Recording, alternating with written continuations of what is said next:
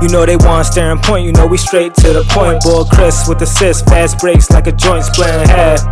Boy Jay with the J, we throwing heat, no gas, that's a touchdown pass. You know just how we coming, so it's nothing left to say. Now they hardly can guard me like Dirk fade away. You know just how we coming, so it's nothing left to say. Yeah, you know just how we coming, so it's nothing left to say. They want staring point, you know we straight to the point. They want staring point, you know we straight to the point. They want staring point, you know we straight to the point. They want staring point, you know we straight to the.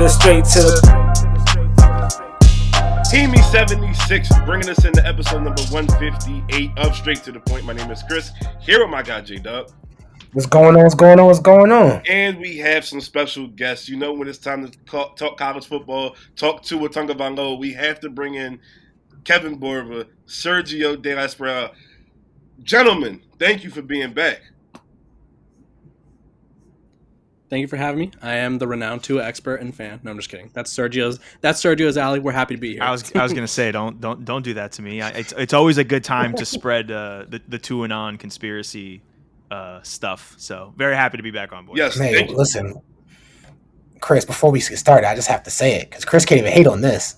Everybody in this little podcast right now, NFL teams are 3-0. So it's just like to see. I haven't seen that in years. Listen. Love to see it. You love to see it. It's one thing to be 3-0, but it's another thing to be up the upper echelon, not the fluke 3-0 teams like the Giants were last. You know, the fluky 3-0 teams. You know, you look around at the Eagles and the Dolphins and the Niners, and you can honestly make a case that each one of those teams are the best team in the league. You can. Go ahead. We're 1, 2, and 3. Your preference is your preference, but you can't. I'm not going to argue too vehemently on the order of 1, 2, and 3. But we know who's not among those three. But we'll get to them in a little bit.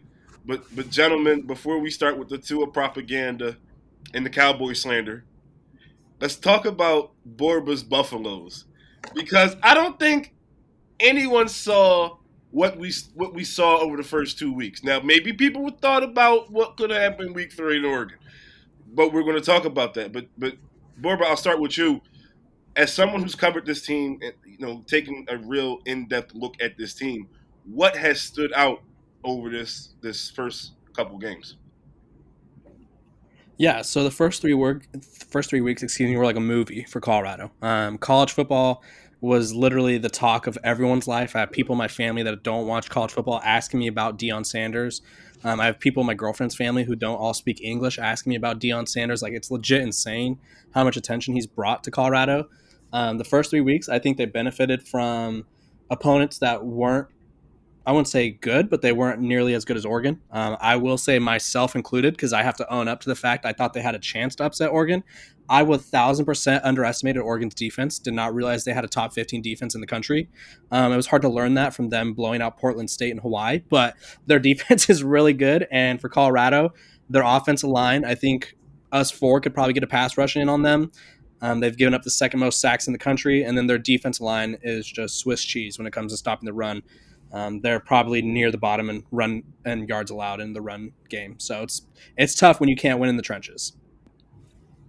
And that's definitely a great point. Jared, I want to hop in. I know you want to hop in here.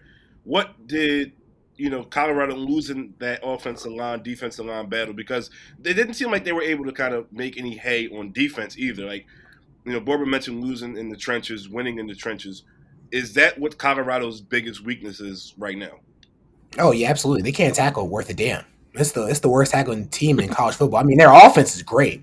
Travis Hunter is doing things I didn't think was possible until he got hurt, which is, again, injuries happen. But the way he played both sides of the football at a high level, phenomenal.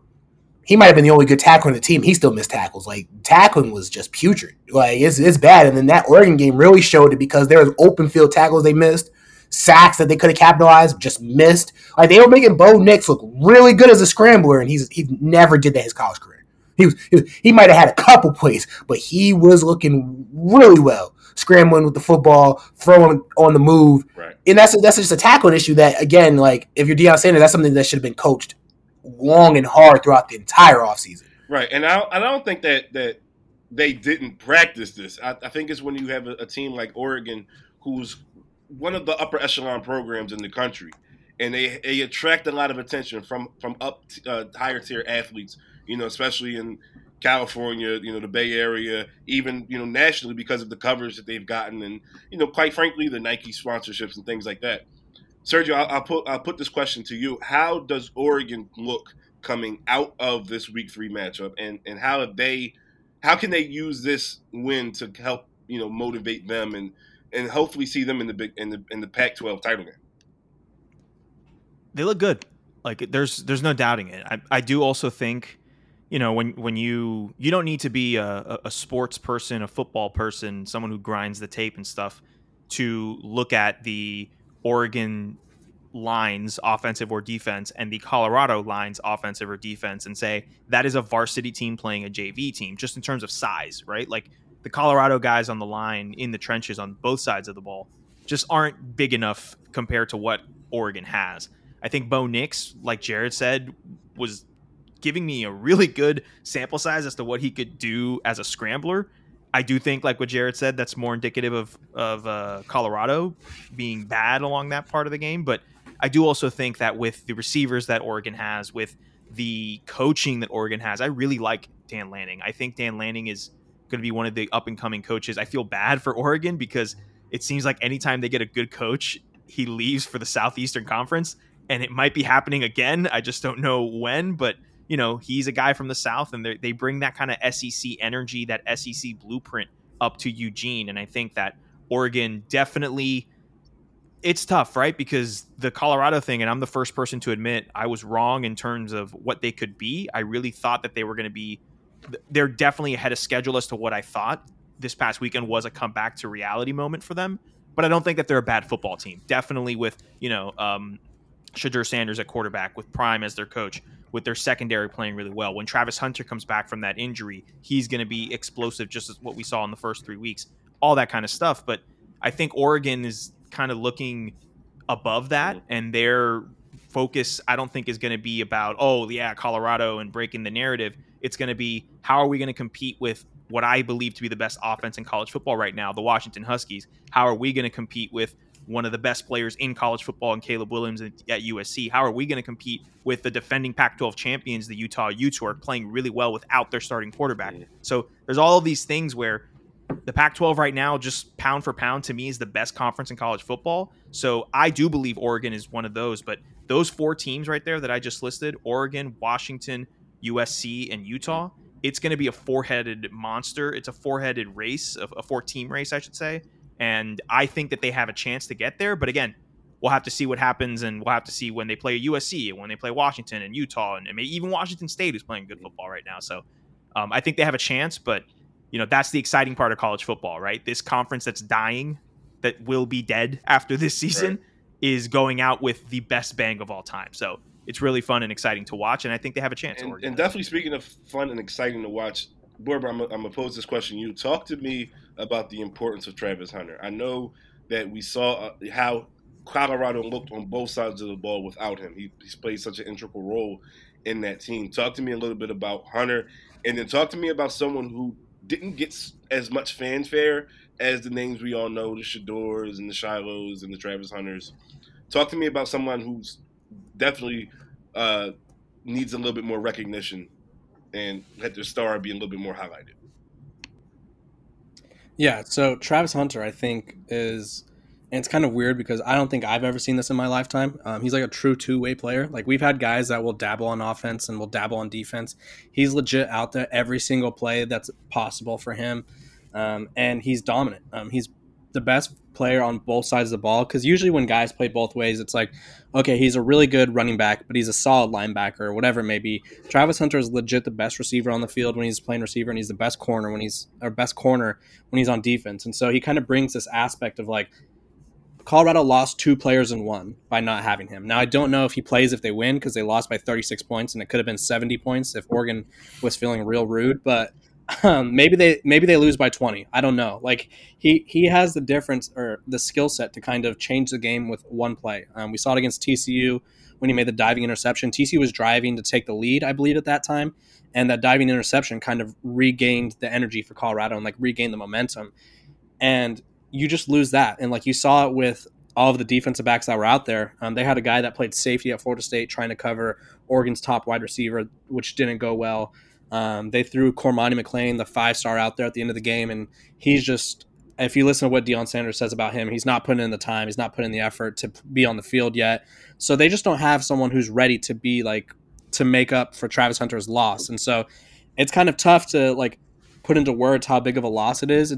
It's like losing your quarterback in a sense. Obviously he just doesn't play quarterback, but it's like losing your best player, most important player, like losing LeBron, I guess, from a Cavs team in 2003 and being like, okay, but tell me about how Mo Williams is going to do. Like, Mo Williams is going to do terrible. LeBron's gone. And so that's what it feels like for Colorado now against these top teams. And I think for Colorado and all the people slandering them, just to put this out there as well, I think it's okay they lost to Oregon. Like Sergio said, they're ahead of schedule. They were 21-point underdogs against Oregon. They could still be a good team and not be one of the top teams in the Pac-12. And then in terms of your second question, was that like in terms of like Colorado or just someone in college football that needs some more shine? Specifically, I was talking about Colorado, but if you have someone in mind on a national scale, feel free.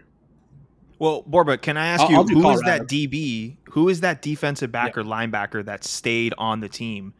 I don't want to just go out and say it, but like, who's the white boy on defense who was there last year? Who was there last Trevor year? Woods. Thank you. He's, I think, someone that needs some shout. Yeah, he does. He's one of the rare white defensive backs. So shout out to him. But he's legit always in the right spot at the right time. There's no way of describing it. He has a couple picks on the year, and he's just always making the right plays. And he's one of the holdovers. And when they talk to him about staying, he just has that dog in him. He was like, you know what? He wanted to scare us off, and that's fine. I stayed anyway.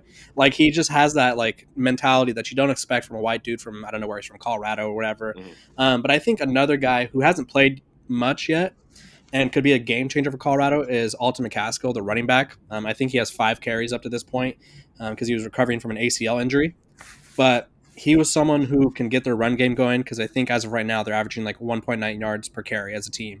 And that's kind of like their whole thing is like live and die by the pass. Well, they lived and legit died by the pass on Saturday. So Alton McCaskill was All-American at Houston his freshman year, was pretty much a stud. And people ask me, they're like, oh, what about the offensive line? They can't block. Well, I point to Texas when they had Bijan Robinson. I think it was his second year. Their offensive line was useless. They would rotate 3 or 4 guys off at a time, and Bijan still got his. So I think Alton McCaskill could have that effect. Can I just say, sure, since we're shouting things out, let's shout me out because Sergio mentioned the team earlier, but the last time you guys were on the podcast, I mentioned the Huskies being my Washington's being my sleeper for the best offense. I went back and listened, and I was like, maybe we'll talk about it today, but I was right about Washington. I really threw it out there. I was like, maybe this is a team I just like. I don't know why I like them, but I like them. Jared, you put up an amazing point that you did have that, but I don't think one thing you did expect was the struggling of Alabama. Now talk to me. I did. Said that in the last pod too. I caught that as well. We're garbage. You said the last pod, but I'm saying before when you made that Huskies proclaim. When those two were on as well, I remember I said it. I did not trust a team that didn't know what their starting QB was going to be late August. Didn't trust it. I have to fact check this because you like to play revisionist history. It's on my TikTok. Whatever. I got it. It's on the TikTok. Go check me out. Whatever. If you was a real man, you drop your TikTok right here so people can. At JW Hughes TikTok, it's on it. I literally fact checked myself and said, "No what, yo, I really slandered Bama right before the season. Guess what? I was right. None of those QBs matter." Well, slander him again. Go ahead, Jared. The floor is yours. It's just, oh man, I got a lot of people telling me to put faith in Ty Simpson. Maybe at this point, maybe. But because they said they liked the drive that they saw in the last game. Millward played the last 2 games. I'm sorry, Millward played the last game and we won. But again, in a game versus Texas, that just was a horrible performance from any QB that you would have threw out there for Alabama. It just hasn't been good. Like the team just doesn't look poised at all. But then again, this is one of their worst recruitment classes that they brought in the past 5 years. If you look at the transfer portal, Nick Saban got cooked. It was bad. Like, let's be real, he got cooked in this transfer portal. A lot of teams swept him under the rug, which is why he, openly came out during different media and presser days saying, "Hey, listen, transfer portal is what it is. A lot of guys do what they got to do with the NIL. They're just paying these players." Like, he was a little butthurt, a little sad that he lost a couple transfers here and there, guys that he's looking at beat up on his roster that he was asking for. So I mean, listen, it happens, but this team is. Right now, it's not like they're out of it or anything. It's just they just need a lot of cards to fall in the right way for them They got like the chips got to be moved in a certain panel. The slot machine just has to hit for them if they want anything to happen come the rest of the season. But right now they don't look as much better than they did in week 1. Milroy still is like an athletically freakish good football player, but as a quarterback alone, just the position of quarterback is still led to be desired. Like, he still cannot be trusted to really make downfield accurate throws or even the intermediate routes. Like he looked for his first read and that's it. The first read's not there. Oh man, all hell is breaking loose. You look at Bushner and Simpson, they can make those type of throws, but they hold the ball too long. Like, that's what I saw in the previous games where they both played. They hold the ball too long. Yeah, Simpson had one good drive. Like, that's the only thing I keep hearing about is the one good drive and how he led them to a win. I'm like, but he didn't lead them to anything. Again, Alabama has yet another star-studded running back. We know what the one thing they're going to have is a great running back, and they have that. But this year, the defense just hasn't been as fluid as it used to be. So Alabama right now is just, I don't think it's going to be a team that's going to hit the top 5 in the AP poll. I don't know if they make the playoffs, I don't know what they're really going to do. But at this point in time, Alabama's suspect, guys. That's all I can say. Alabama is majorly suspect. Unlike Ohio State, they're better than us. I hate to say that. I really hate it. Jared, okay. I want to just. It's okay that Alabama's talk you not off the that ledge. good. I mean, listen, I had to say that because I lost a bet, so I had to say Ohio State was better than us. I had to. I just want to point out though that while Alabama may have shout out Nigel McKnight for that bet. I know who that bet came. No, it wasn't Nigel. Even though if he did, he probably he's been on a streak lately. He'd have won that one for sure. Listen, I just want to talk you off the ledge real quick because Alabama's having this thing where, listen, they just don't have the talent that they used to have. You mentioned that recruiting class for Jared, that it was one of the weakest ones in recent memory, and that's true, but that just doesn't mean that it's like the end of everything, right? Alabama still has a high-quality roster. There are 50, 60, 70, 80, 90 teams in college football that would probably trade their entire roster for Alabama's roster with the quarterback issues and everything. And I also think that given the style of football that Nick Saban truly enjoys to play, I think it's just going to be an adjustment period because you don't have the Tuas. You don't have a Jalen Hurts. You don't have a Waddle. You don't have a Jerry Jeudy. You don't have a Henry Ruggs. All of these players that I'm mentioning, these skill position players that have high, quick IQ, can get the ball out of their hands quickly as the quarterbacks, but also these speedy receivers. That style of football is not what Nick Saban has to do with this kind of roster, right? He needs to go back to 2012 to 2013, running the football. And me personally, I think Milroe is the best option there. So I understand why you think that maybe a couple of the other guys may have better qualities in that sense, but I want to talk to you off the ledge, all right? You're still going to win 9, 10, probably 11 games, okay? Maybe 10 games maybe, I think. And that's still a fantastic season. It's just not this Alabama dominance that we have been used to and been accustomed to since Nick Saban got there in 2007 or 2008, whenever it was. You know what I mean? Listen, let's play Chris and I's favorite game. Let's look at the schedule, right? Let me pull up the next 5 games for you. Oh yeah, the Clemson. Well, that's want to say that. Let me pull up the next 5 game for you. You have Alabama versus NC State. Then you have Texas A&M, Arkansas, Tennessee, LSU. Win. The LSU game is a toss-up. Well, let's be realistic. Let's be realistic. Tennessee and LSU are 50-50s. Listen, Tennessee is not a 50-50. Tennessee's terrible. Tennessee's terrible, but again, if the quarterback play stays the way it's at, 50-50. But hold on, wait. Let me pause you real quick at Tennessee because as a Florida fan, I just saw my team run the ball down their throats, control time of possession, and win by 2 scores. If Florida can do that, Alabama can do that. If Florida did just give Joe Milton is what, or excuse me, Michael Penix, your guy, Jared, is what everybody was pretending that Joe Milton was this offseason. Just because you could throw a ball 95 yards and you threw an orange 110 yards does not mean you're a good quarterback. That's fair.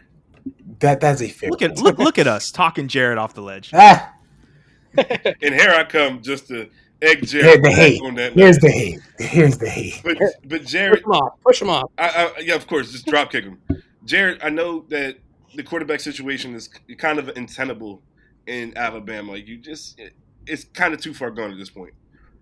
But what's another team that you've seen put it together and you as a fan, would want to say, I want my team to be running like that. Oh, I'm not a fan of this team, but if my team could run like that, we all know who it is. We all know if you're Georgia, I would love to have a football team like that right now. They're killing it. Like the way they just dominated UAB, disgusting. Like they probably Stop. The way they dominated the University of Alabama at Birmingham. Let's again, relax. Look who the schedules they play. Trent Dilfer is the head coach. Jared, here's my problem with like the Alabamas and the Georgias of the world. They got an easy schedule, but they come out with this cupcake. They come out with this cupcake preseason schedule. And then if they take a loss in the beginning of the year to an actual team like Texas, everyone's kind of confused. But it's like, what are we doing here to prepare? We're playing UAB, and you're sitting here bragging about it. Well, that's all they can do. Because I mean, if you look at Georgia's schedule, they don't play much better. Like, the hardest comp might be Florida, because then they also play Missouri, Tennessee, and Mississippi. Like, let me for a split second, and I cannot believe I'm about to do this, but let me defend Georgia for a second. They did have Oklahoma on their schedule, I think the second week of the year, but with this whole realignment stuff, that game, same thing with Florida. Florida had Texas on the schedule this year. So with the whole conference realignment stuff and them coming to the SEC, Florida had to drop the game against Texas because that is going to be a conference game in a couple years. Same thing with Georgia and Oklahoma. They were supposed to play Oklahoma against this really good defense Oklahoma's got going on right now. Against this high, powered offense led by Dylan Gabriel. Might beat Jackson Arnold in a couple weeks, but that's a conversation for another day. But they do have this high-powered Jeff Lebby offense that is working really well. So in Georgia's defense, pause while I vomit, Thank you. They did have a better schedule lined up beforehand. But to Chris's point, hey, they ain't playing nobody right now. And I also all season, with you, Jared. They won't play anybody all season.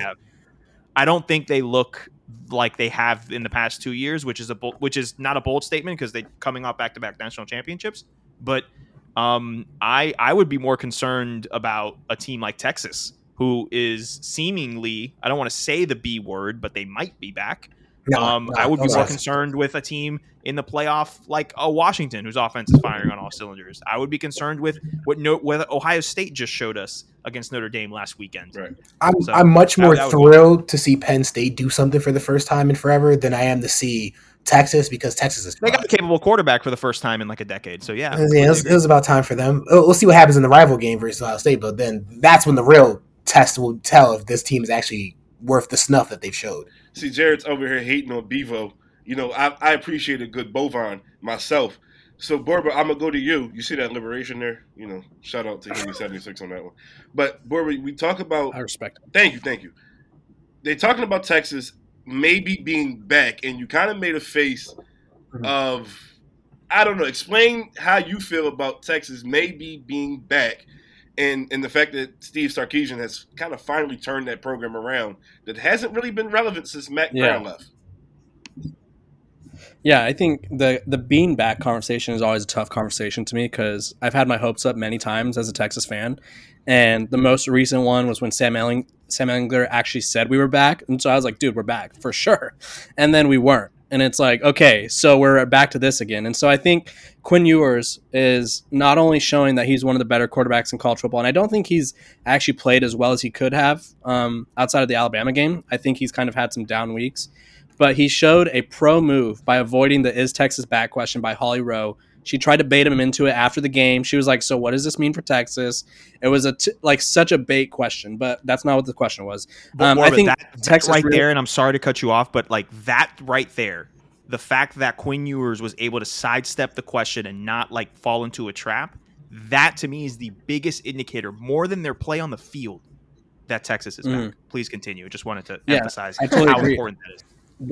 It's kind of crazy because, like, when you think of Texas right now, you think of Quinn Ewers, you think of our receivers and the offensive line. But our defense, Texas' defense, is literally one of the best defenses in the country. And I don't think they've had a balanced team like this since Colt McCoy was on campus. And Colt McCoy is literally like 40 years old and looking for a backup quarterback job in the NFL just to ride out into the sunset one final time. And so Texas is just in a different area, different stratosphere than they have been over the past like decade.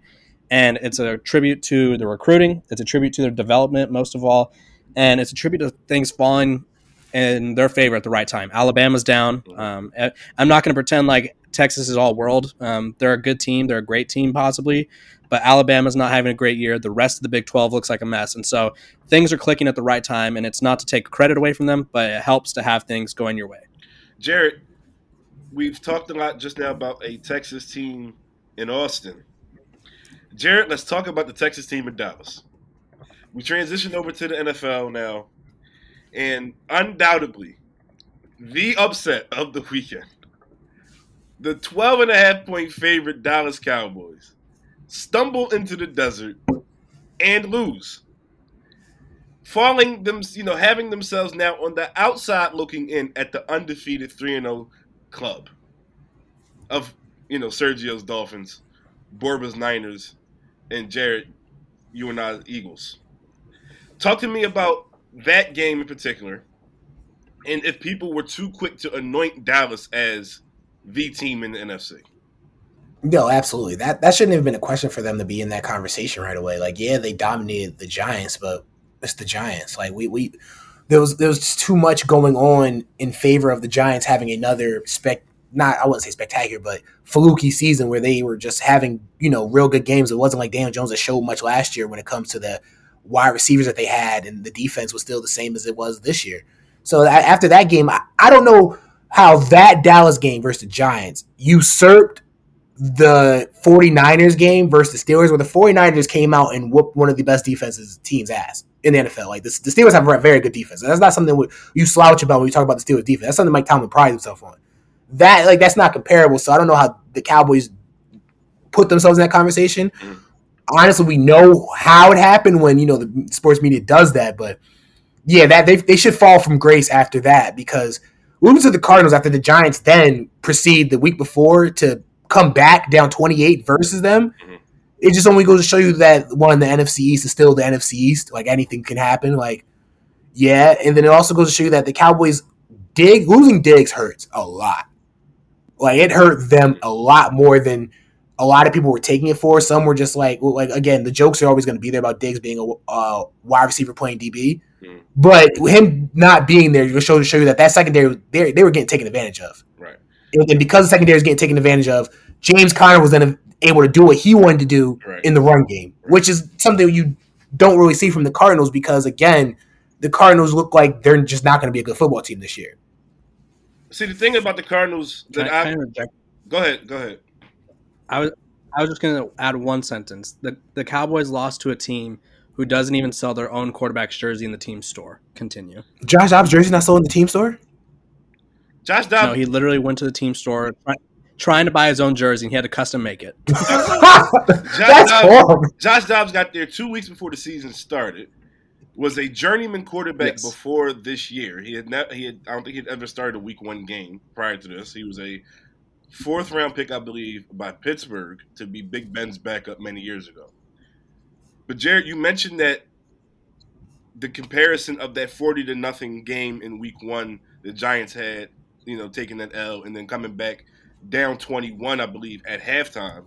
So they had been getting outscored 40 plus 21. You do the math. That's 61 points in 6 quarters, right? That team, the team that lost to that team, the team that lost to that team, the Giants, the Cowboys take all this momentum and all this, people giving them good, that expectation starts to be there. And that I see, as usual, Dallas failing to live up to expectations, but a team that has exceeded their expectations in my eyes, especially after the 70-point game that they had on Sunday. The Miami Dolphins are 3-0. Sergio, I know you're happy.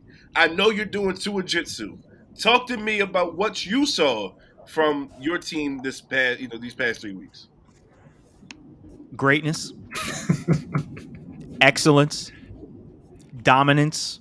I mean, how many more words can I come up with? Listen, just to say that, in my opinion, definitely the best offense in the league. I don't think we're the best team in the league, because I am afraid of one Bosa brother, and I also am afraid of the one former Georgia player, Jalen Carter, who's over in Philadelphia. So I don't want to say we're the best complete team in the league because there are some defensive questions, but definitely on offense, we're looking at a generational, and I truly mean generational offensive season that we have laid out in front of us. And it's not just Tua, who I will get to in a second because I was quiet that entire time because I was pulling up some stats. Just wanted to be blunt about it. I got some information for y'all boys. But, not only do we have Tyreek Hill, who is, as we know, the most explosive and one of the most absurd cheat codes in football today, but Jalen Waddle, who, by the way, didn't play in that 70-point performance. Want to emphasize that. But the offensive line has taken a step up. And to me, that is the biggest factor, more than Tyreek, more than the weapons, more than Mostert, more than A-Chain, who we just saw go off yesterday on this past Sunday. But the offensive line is taking a step forward that the Dolphins' offensive line hasn't done. Definitely in my fandom, and I've been watching since probably about 2002. I'm 27. I've probably been watching since I was about 5 or 6. I never saw Marino. My first quarterback was Jay Fielder. So that's how long it's been since the Dolphins' offensive line has been competent. And the most important part of that is that the first 2 games of the year, we were missing Trevon Armstead, who is our left tackle or right tackle because Tua is left-handed. But, that blind side franchise tackle that you need to protect your quarterback. The first game he comes in, and we dropped 70. And I don't think, yes, we did play the Broncos, who are not a good football team, but I just think that all of these things start with the offensive line. Tua is proving everyone wrong. This is what I believed Tua could do in the NFL from the day he was drafted. I washed my Tua jersey, so you guys can't see it in the background because I put it back in the closet this morning after it dried.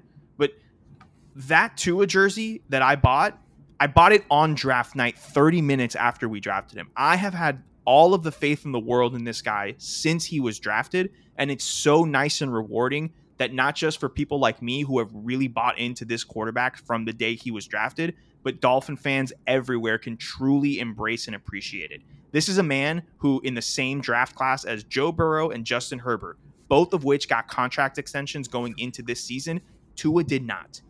Tua is basically on a play it, prove us so you can show it, and there is no person playing better football than Tua Tagovailoa in the NFL. I want to run through a few stats quickly because I know we're going to keep moving and there's some more questions and all that stuff. But in terms of offensive passing EPA means expected points added, meaning for each play that is done in the game, how many points are responsible per that play. Tua, in a per game basis, is responsible for 20.3 of the Dolphins' points in a game. The next closest quarterback, I should say, because we're comparing quarterbacks here, is Justin Herbert, who is really good, but his is 12.7. So Tua is playing at a 7 points per game. Tua is worth a touchdown more per game than any other quarterback in the league, okay? He is first in passing first downs at 53, second to only Kirk Cousins. He is first in yards per attempt at 10.1, second only to Kevin Borba's Brock Purdy. And he has the highest passer rating in the NFL at 121.9, with second place being Herbert again at 112.9. And I think the craziest stat of them all, because the biggest misconception is that, Tua throws to Waddle and Tyreek and they get all of these yards after the catch, and that's what gets all his numbers inflated. Not true. In terms of quarterback EPA and compared with the completion percentage over the expected, right? So how much are you expected to complete your passes based on what you're expected to? Tua is by far the best in the league, averaging 0.6 EPA per attempt. Every throw Tua makes is worth over half of a point in the grand scheme of things for the Dolphins results. That number is the highest in the league, but the craziest stat of them all is that Tua, without Tyreek Hill on the field, that 0.6 EPA that Tua has jumps up to 0.8. So the Dolphins and Tua Tagovailoa are expected to add more points per play with Tyreek Hill off the field than with him on the field. So I don't want to hear this, all Tua does is throw it to Tyreek and he runs 70 yards. Does that happen a couple times a game? Yeah, because Tyreek Hill's an animal, literally cheetah. That's his nickname. The man is faster than light. But Tua is doing things that no other quarterback is doing. His accuracy is the best in the league. And if you don't believe me, ask Brian Daboll, ask any other offensive mind in the league. This is the NFL MVP in the month of September. He is the front runner for NFL MVP for this season as it stands. And if he stays healthy, because I know that is a massive, massive if, I don't see why Tua can't lead the Dolphins to the Super Bowl. Winning it is another conversation, but I do believe that this is the best team in the AFC. And given the fact that Patrick Mahomes has a bunch of Swiss cheese out there playing wide receiver outside of Travis Kelce, Taylor Swift's new boyfriend. Sorry, my girlfriend asked me to say that, and I'm gonna oblige. I'd do it for her. You got to keep the relationship happy, all that stuff. You know what I mean? But outside of those Chiefs, and outside of those Chiefs that has receivers that can't patch the ball, I think the Dolphins are the best team in the AFC, and the things that Tua is doing is approaching like legendary. If this man can keep this up for a 2-3 year stretch, there's no reason why we can't put Tua in the same tier as a Patrick Mahomes. Forget about Herbert and Burrow. I mean, great players, and definitely will be compared to for the rest of his career because of the draft class. But we're talking this could be the second best quarterback in the league. Maybe have an argument for tying with Mahomes as the best if he continues this, right? We're talking about 3 games here. Okay, we're still in September. All right, I understand. But when you look at what he is doing on the field in terms of accuracy and effectiveness, there's no one better in the league right now, and the sky is the limit. And this quite literally is the best Dolphins team I have ever seen in my 27 years of life. So let me ask you a follow-up question, and I don't mean to pop your bubble, but it's kind of what I do. Talk to me about because there are questions out there. I'm not even going to ask you about the Tua health thing that's out there. Yeah, no, I get it. What about the idea of Mike McDaniel hasn't been, on a playoff run? It's not like this is Tua with an experienced coach that's done, been there and done that, and now they're kind of new. He's a new coach. He's in a new situation. He's from that Shanahan tree, and only one of those guys has been successful, and that's McVay. Not even Shanahan, not Zach Taylor, not the other guy. So and I'm not saying as a Dolphins fan, try to be as objective as you can. I know after that propaganda, I don't know how objective you can be, but I will ask anyway.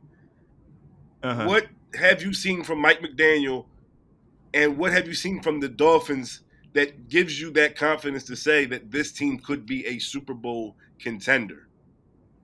Yeah, no, I get that. And look, I know that everything that I say is going to come, through a Dolphins lens because I'm a Dolphins fan. It is what it is. But objectively, if you want, I can remove that fandom from this analysis.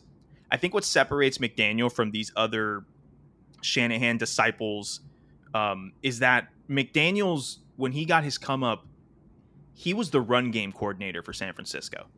So McDaniel's bread and butter, and I think a lot of people forget this, because we have Tyreek, because we have Waddle, because we have Tua, a lot of people think, oh, this is a flashy, throw the ball into the slot, throw the ball into the flat, get the players with space to have speed. And yeah, that's part of it. But the only way that works is if you establish the run beforehand. And McDaniels understands that better than most. I think McDaniels gets that. And the reason why, going all the way back to the beginning of this take, right? The offensive line is playing the best that I have seen it in over a decade. And when you look at what Mostert did on Sunday, when you look at what Achane did on Sunday, these guys not only have track speed, right? Because there's actually a rumor that Samuel Achane, the running back that kind of blew up this past Sunday, there's a rumor that he is faster than Tyreek Hill. That is a rumor coming out of Dolphins facilities, out of Dolphins fandom, that is something that is true. So if we can establish the run, if we can dominate inside of the trenches, and then by doing so, open up the space for Tyreek and for Waddle to get out there and make some plays and have the most accurate quarterback in the NFL, Tua, making those throws and making the right decisions, that's why I think the sky's the limit. I'm not saying it'll happen. And again, McDaniel is a young coach. He's in his late 30s. I understand this. Maybe he gets to a point in the AFC Championship game, and you never know if someone's going to choke until you see them choking. So, it doesn't happen. Even McVay, right? It took McVay 2 cracks at the Super Bowl to get that ring. That first one, we forget. Bill Belichick put him in a blender in that first Super Bowl that he went up against them. So it may not happen this year. But I got faith that as long as this offensive line stays together, as long as the running backs can continue to produce, as long as everyone stays healthy, and as long as the mentality isn't just let's be flashy and do these things so that we can end up on TikTok after the game, and the mentality is let's do what we need to do to win this specific game. That's what makes me feel like the sky's the limit. Now, my one question mark with the Dolphins is the defense, because Vic Fangio is there and he has improved it significantly. But our beloved Xavier Howard, God bless him, he was one of the best corners in the league for a 4 or 5 year stretch, but that man is not what he once was. And he is a liability out there in the secondary for us. And until we get someone like a Jalen Ramsey back fully healthy to take that pressure off of X on the opposite side, I don't see the defense fully clicking enough to be at that championship level. I do think they'll get better because you do got Jalen Phillips, who's cooking it over at the edge and is quickly becoming one of the better edge rushers in the conference. You do have guys like Raekwon Davis up in the middle. You have guys like Christian Wilkins in the middle. You do have some great linebackers like Van Ginkel. There's pieces here, and if they can continue to play together, I think the defense can do just enough to let the offense do its thing, which again goes back to the offensive line establishing the run and then getting the ball into space so Tyree can do his thing, so Waddle can do his thing, so Tua can do his thing. So that's the objective view for me, why I think the Dolphins are the best team in the conference and a Super Bowl contender. But I can also understand why people can be like, oh, this man's looking at it through Miami lenses, because, yeah, listen, man, I've never had this before. I don't know how to – they say act like you've been there. I ain't never been here. I don't know how to act. I'm just acting how I act because I don't know what's going on. You know what I mean? Speaking of a team that's been there, Borba, I want to throw this over to you. I know you want to talk about your Niners, and there's some questions there, but what's the thing that you've seen over these first 3 weeks that make you confident that your team is a Super Bowl contender? He should. There's one thing that stands out to me. It's Brock Purdy protecting the football. The entire offseason, there was drama around our quarterback situation. Hold on. Jared, why are you hating on Purdy? Bro, I'm not hating on Purdy. Actually, I like him a lot. That with the protecting the football, that's a stop. Like, what are we talking about? Are you mad? There's no picks. Are you basically calling him a game manager? Are you calling him a game manager, Jared? There's nothing wrong with being a game manager, though. But he is one. Sounds like he is a game manager. Hold on, Nothing wrong with that. He's throwing behind the best O-line in the league. Third best O-line in the league. I'm sorry. Okay. Hold on. If he's a game manager, Chris had to stop. Third best O-line in the league. All right, I'm sorry. Let Borba finish, and then then you can interject. That's rude, Jared. Don't be rude to our guests. Oh my Lord! I wasn't expecting Brock Purdy to be putting up Tua numbers, Mahomes numbers, but I was worried about the preseason reports that were saying he was throwing like 3 to 5 picks a day at practice, and his arm strength wasn't there. His arm was tired because one Eagle broke his chicken wing, and like legit, we had to put Christian McCaffrey at quarterback, and Kyle Juszczyk was playing quarterback for us. Like you guys hurt Brock Purdy, and I was worried that he was damaged goods. And the whole offseason we were hearing, should it be Trey Lance? Should it be Brock Purdy? Should they have kept Jimmy Garoppolo? And so for him to go out there, have 4 touchdown passes, complete 67% of his passes, he's doing his job. I'm not asking him to carry us to Super Bowl by himself because he has Christian McCaffrey, probably the best running back in the league. And then our defense is doing what they do. Nick Bosa is just Sergio. There's a reason Sergio is afraid of one of the Bosa brothers. And it's because he's St. ferocious. Thomas guy down the road. I don't want to see either of the Bosa brothers at any point, but I definitely know that I will be seeing Nick, I think, more than Joey. Yeah, and I think realistically too, it's cool to see Brandon Ayuk kind of step into this role as like, I think everybody thinks of Deebo Samuel as our best receiver, but I think Brandon Ayuk's actually our best receiver skills wise. I think Deebo Samuel just kind of has a different role. So everything's going to plan as of right now. And so as long as our secondary cannot like fall apart like it has a couple past years where it's like all of a sudden we're down to our third string corner and like whatever it may be. The injuries have plagued us, and that's been our biggest weakness. So if we can stay healthy, I'm confident. Now Jared, ask your question. It's not a question. I mean, again, I can't disrespect both teams. Like 70 points is crazy. There's nothing to disrespect there. If you try and find reason to fault the Dolphins right now, it's really crazy to do. Like you're just really just hating on a team that's right now the best team, and not only in their division but in the conference, right? Now you can criticize our defense. Like well, that's I valid. feel like that's the byproduct of losing your best player. Like, let's be for real. Like, if you lose your best player, who's also the leader, where you mentioned the whole TikTok thing. Well, that's him, but like you lose that guy, you're gonna be susceptible to some change. Some guys are gonna be trying to make plays that you're just not physically gifted to make like he can. That happens. The D line defense is still the also has same though. shown up when the game is on the line in the first 2 weeks. In the defensive line has been there. Like that's like it's just the secondary that has issues. 49ers haven't shown me anything issues wise besides like the Brock Purdy holding on to the ball thing was just a crazy take because I'm just like, preseason or training camp, everybody reports everything. Like if you were to find out, he likes to sneeze with his left hand, but he blows his nose with his right hand. Like that's the report we're gonna make. We're like, look what he plays. Like look at the offensive line he plays behind. There's nothing to fear when he has to hold on to the ball. There's nothing like. The only thing I'm be saying now, I told you guys I'm short on with Brock Purdy is the fact that he just can't throw short. Like that's it. Like that's the only thing that you're like, oh, if we're gonna win the game, let's make him throw a short right because right now it's still questionable the accuracy of his short right throw. Like he overthrows just a little bit, or he's underthrowing that pass. But everything else wise, he's good. I don't think Brock Purdy's like good. I just think he's not bad. He's a game manager. There's nothing wrong with that. And there's nothing wrong with that. He's a perfect quarterback for our system. But let me ask you guys this question because Sergio, you make up a good point that there's a lot of average quarterbacks. Like there's not that many higher upper echelon quarterbacks, and that might come back to the Cowboys thing because now there's a lot of questions about their offense and can their offense produce because they have a defense, they have a legitimate defense, right? You got to be a super hater to say that they don't have a legitimate defense.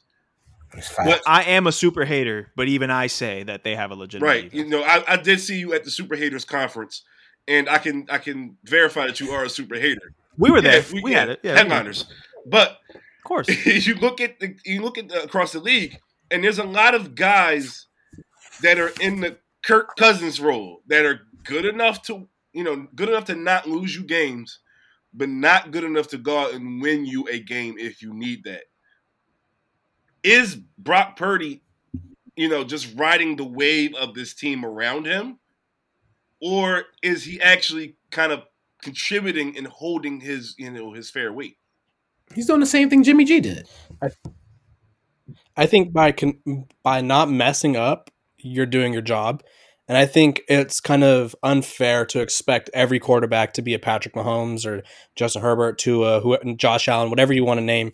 There's only probably 4 or 5 elite quarterbacks in the NFL. And even then, once you get to that elite status, there's probably 2 that are like above everybody else. So the rest of us are just out here hoping that we have a competent quarterback because you could have a Sam Howell, you could have Zach Wilson. It could get much worse than Brock Purdy. So I think while he's not going to win us games by carrying us and putting us on his back, that's not what our team's built for. If our team was built around Brock Purdy, I would question John Lynch as a general manager. I'd question Kyle Shanahan as a football mind because it's like, why are you putting this pressure on a guy who was an average quarterback in college? Like he's exactly what we need.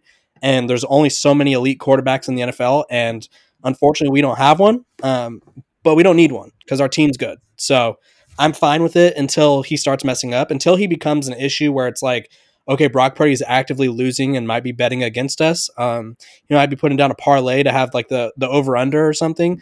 I don't care what his stats look like because he's just there to win games. Listen, he's just Jimmy G, but younger. And it's not the only real question is just like, does he have the intangibles and is he clutch in the moment? Because that's the only thing we haven't seen yet because he got hurt in that one game against the Eagles. Other than that, though, they got a great team, so you don't have to really worry about a team built around him. If they really wanted to build a team around a QB, then they kept Trey Lance and just rocked with Trey Lance. But they didn't do that because they said, we got a good game manager, young. We don't have to pay him a lot. And with the team that we have built for the next couple of years, we could just keep trying to make it better. Whereas if we had Trey Lance, it's $10 million and then some that we're going to have to pay out to a quarterback that we just like, they just weren't ready for it and believe in yet. So that's just where they're at. And that's perfectly fine. Because right now, if we're just being unrealistically biased, 49ers look like they have the best shot to the Super Bowl in the NFC, at least. So it's just like, I don't hate on Brock Purdy at all. I just think that right now, until they play somebody really, really good, or at least we think is a really, really good team, I don't know. I can't say they've had a real competitive shot yet. Just like the same could be said for the Eagles case, whereas the Dolphins have played like two good teams. Like, Well, one and a half good teams. I think we're on a collision course for 49ers, Philadelphia in the NFC Championship game, Kansas City, Miami in the AFC Championship game. And this entire season is essentially to figure out, is it Philly or San Francisco with home field, or is it Miami or Kansas City with home field in those two games, personally. And I think going back to the Brock Purdy thing, number one, could you imagine if the 49ers had like one of the what we're calling, elite quarterbacks compared to, instead of, and like we said, Brock Purdy, I think, is doing the right thing, doing his job. But like, that's why like this whole Tua thing to me personally is I'm so passionate, and also it's like so glaring to me, because when you have a quarterback that many people think is middle of the pack, just good enough, because I think people could argue last year Tua, the perception of Tua, I should say, was definitely what the perception of Brock Purdy is right now, as in like game manager will do the job for you. And then he just leveled up into what some of us thought he always was, but now is showing it to everyone else. Does Brock Purdy have that level up either throughout this season or in the offseason going into the following year? You know what I mean? That's the question mark with the 49ers for me, because everywhere else, to me, there are no question marks for the 49ers. Line, skill position, defense, whatever you want to call it, they're set. Chris. Quarterback, can he take that Tua-esque jump up either this year or sometime next year? Chris, I haven't. Again, you're the only one that I really know, besides like certain other haters. But you're the only one that really knows that says there's only like 4 elite quarterbacks in the NFL. No, right. Chris doesn't like the word elite when it comes to QBs. Once you hit the top 4, elite's a very strong word. That's fair. So this is the question I have. You're looking at the 49ers. I'm gonna name all 3: 49ers, Eagles, Dolphins. Mm-hmm. If we're talking elite quarterbacks, if you were to replace those 3 quarterbacks with the considered elite, does the record change? Right? Does the record change, or does the status change? I would put Tua as the last quarterback in whatever that elite status is. So if you have Hurts, Purdy, Tua, you replace them with like Josh Allen, Joe Burrow, and Lamar, because I think Mahomes can win with any team. I'm gonna be fair. I'm gonna be realistic right now. Mm-hmm. So those 3 are right now, I think, the upper echelon of the QBs for the elite category.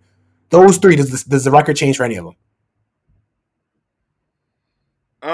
I think the 49ers can go undefeated if they have any of those other quarterbacks. I think they go undefeated now with Brock Purdy because of what they have. I don't. Same with the Eagles. Here's the thing about the Niners are so good. I don't like. That's what I'm saying. So I'm just like, what do they need an elite QB for? Like that's what I'm saying. Like, what do they need? Here's my question. Here, and Borba, I don't mean to sound like a hater, but to throw around the undefeated, I just things have to be like, things are very strong when you start throwing around they could be undefeated, because it's so hard. Week in, week out. I'm the only one that didn't say it. You are. and you remind me a lot of what I was last year when people were talking about the Eagles. And Jarrett would get on this podcast every week and bang the table about the Eagles. And I would be like, okay. I called it. We got the Super Bowl. But like, it was always like, okay, now prove it. And then they proved it. And then it becomes, okay, now prove it again. And the 49ers have proved the time that they're of the upper echelon teams of the NFC. They just haven't broken through, right? They've gotten to 2 Super Bowls since '94. They've lost both of them. They haven't had the sustained success that you talk about the higher upper echelon teams. Like, they've been in the mix, but they haven't kind of broken through. So does this team, for you, looking for these first 3 weeks and kind of projecting, are you preparing? Because I know how it is when you've kind of gotten so close and you haven't broken through. Is there a thought in the back of your mind, like, okay, when does the kind of rug get pulled out from under me? It's more so like the rug of our game management. Like, when does that rug get pulled out? Because that's what hurt us most. The Colin Kaepernick Super Bowl, that one we kind of got off to a bad start, and then had the light delay, and like that was like our resurgence. But the most recent one against the Chiefs, where it was like we had a 10-point lead, I think it was, and then we got conservative, I believe, on a certain call, and just we kind of, Kyle Shanahan did what he did with the Falcons to a lesser degree. He just kind of game managed his way out of a Super Bowl victory, and so that's my worry, because I think last year with the Eagles, like how how are you supposed to know that your two quarterbacks are both going to get injured, and then all of a sudden you're going to throw Brock Purdy out there who can't throw it 5 yards? Like, there's nothing we could have done there. And then the year prior, it was like we had so many injuries, and so it's like, when does someone get injured that we need, or when does Kyle Shanahan like decide to be like just make the antithesis of the right decision? And so that's my worry. It's not on the field. It's like that on the exterior factors that have been plaguing us, because I don't want to ever say someone's unlucky or a team's unlucky. But if there was like a ranking for unluckiness, maybe this could be my bias, but I feel like we'd be at or near the top of unlucky teams that are contenders. That's a fair point, that are contenders, because there are a lot of unlucky teams. But a team that may be I don't care about the Browns. No. The team that I was going to say that may be the top of the unlucky contender list is probably the Buffalo Bills. Sergio, as a Dolphins fan, you see the Bills, across the way in the division. Talk to me about what you've seen from them. And on a side note, from Buffalo, also Cincinnati, two potential rivals in the AFC that some people have kind of said they've underachieved a little bit. I don't think the underachieve statement is accurate about Buffalo. I think they had a bad game against the Jets, because if you look at weeks 2 and 3, Buffalo turned it back on. Josh Allen looks like the quarterback that we thought he was, and they're playing really good football, and the defense is showing up. So I think that, honestly, if you're looking from a Buffalo perspective, that loss to the Jets, while not ideal because Aaron Rodgers went down on the 4th play, and you should be beating the Jets, especially after we've all been forced to watch Mike White, forced to watch Zach Wilson play quarterback for 2 weeks, which is just horrible on my eyes. But it would be a privilege to watch Mike White. Oh my god! Yeah, no, he threw a bomb to Robbie Chosen Anderson, beating. Never mind, we're not going to go back to Dolphins. But the point being, Buffalo, I think, is on a better track and back on track. I don't think they're kind of underachieving. They just had a stumbling block to start. The Cincinnati situation is, how healthy is Joe Burrow's leg? Because we all watched that Monday Night Football game, and while he looked good in spurts and he was looking good, I have genuine concern, because if you're dealing with a calf strain and it gets re-aggravated and you're not going to sit out and let it fully heal, is he going to like snap something in, God forbid, because I never wish, injury on anyone at all ever. But I'm concerned that if Joe Burrow goes down, does Cincinnati have enough to really elevate themselves and get back into that contender status, into that one of the top echelon teams in the AFC? The win against the Rams was massive, because if you start off 0-3, really tough to get back in. They barely have enough with them. I'm sorry? They barely have enough with him to be a contender. Exactly. And so it's like his calf thing, it's cool that he came back, and it's like, I don't want to wish injury upon anybody, but like, we'll just call it what it is. Like, they're flirting with an Achilles injury, yes. And it's like, why risk it and just hope that you can make history and be like the first team that started 0-4 to make the playoffs or whatever? Because there's 17 weeks of NFL football. Like, there is plenty of games to be won if he could come back healthy. And I don't know why they're playing this game. Like, literally 2 weeks after we just saw Aaron Rodgers snap his Achilles on national television. Yeah, and those calf strains and Achilles injuries are very closely linked, given the proximity between the tendon and the muscle and all that stuff. So I would be more concerned about Cincinnati than Buffalo. Buffalo's going to get theirs, and it's Miami and Buffalo in the AFC East. This game on Sunday is massive. Plays in the benefit of Miami because it's in Buffalo and we're still in the month of September, or it'll be October 1st on Sunday, but we don't have to deal with the snow and all those things. It's sunny and 75 in Buffalo this weekend. Exactly. So the elements definitely lean in Miami's favor because of what it could have been.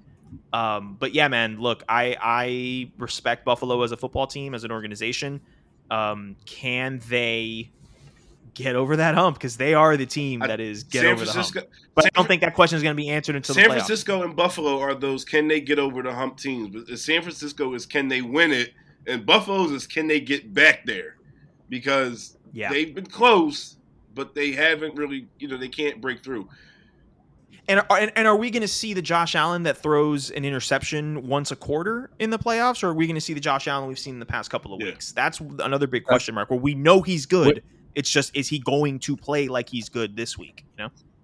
I like our situation better. I'm just going to put that out there, because I think Josh Allen is like a superhero at quarterback, but he's also like a super villain at times for the Bills. And it's like that's the one good thing about Brock Purdy is he knows his role. Like he's not going to be forcing 70-yard bombs into triple coverage just because he's feeling a little machismo one day. Like he's going to throw the out route for 10 yards, or he's going to run the read option with Christian McCaffrey. He's going to do him. It's Kyle Shanahan's fault if we lose most of the time, or like the defense or something happens. Like Josh Allen can literally take the Bills out of the playoffs just because he's feeling a little too bold. And so I'd rather have our situation.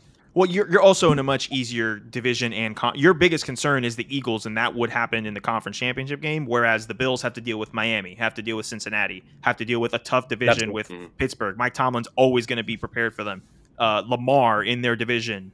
The Browns' defense looks good. All those factors go into play with Buffalo. So I agree. I'd much rather be the 49ers than the Bills. Jared, let me ask you this question before we wrap everything up. Sergio just mentioned Lamar Jackson. I know you were concerned about the Ravens' offense over the first couple of weeks. They didn't seem like they were clicking all the way, and then they lose to Indianapolis. You picked pick Baltimore to make some noise this season.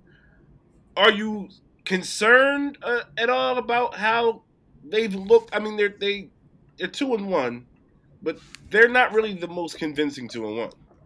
No, it's bad, and I'm not saying bad as in like they're not winning football games. It's just bad that right now they have like the offensive line is just like horrible because they're missing their two best offensive linemen in Linderbaum and Staley.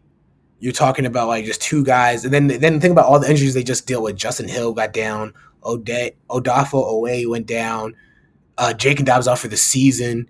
I think Marlon Humphreys just went down. Like they have like one of the longest injury reports that I've seen in a while, and this is just a team that you're just like, yeah, they lost to the Colts, where I think that pass interference should have been thrown.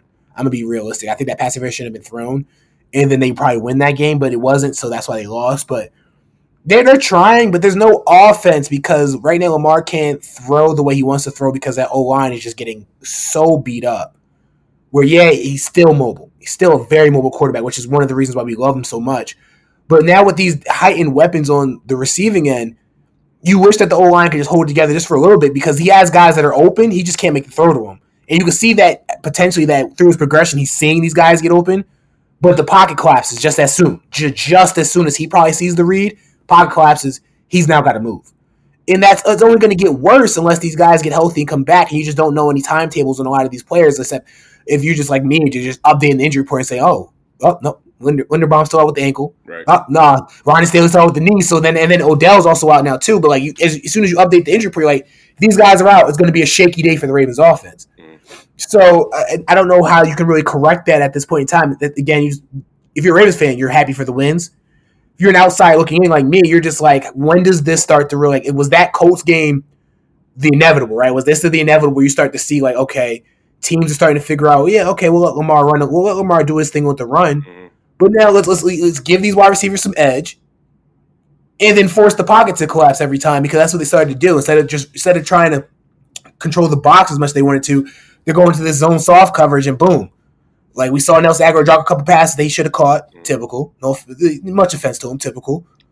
And then we saw Zay Flowers. The deep routes is what you need from him. Couldn't get him because Lamar can't wait 2 seconds anymore because they're blitzing and the pocket's collapsing. And then Mark Andrews is back, but he got a block. Like they're really throwing Mark Andrews on the block. Like he's got a block right now because of the fact is, unless it's a red zone target, we can't utilize Uzmi much downfield because we need this extra blocker. So the Ravens' schedule is not getting any easier. So I just hope the Colts game wasn't an outlier of what's to come. Yeah, and people call me a hater, but you just threw a just straight at Nelson Aguilar for no reason. That wasn't hate. It was a fact.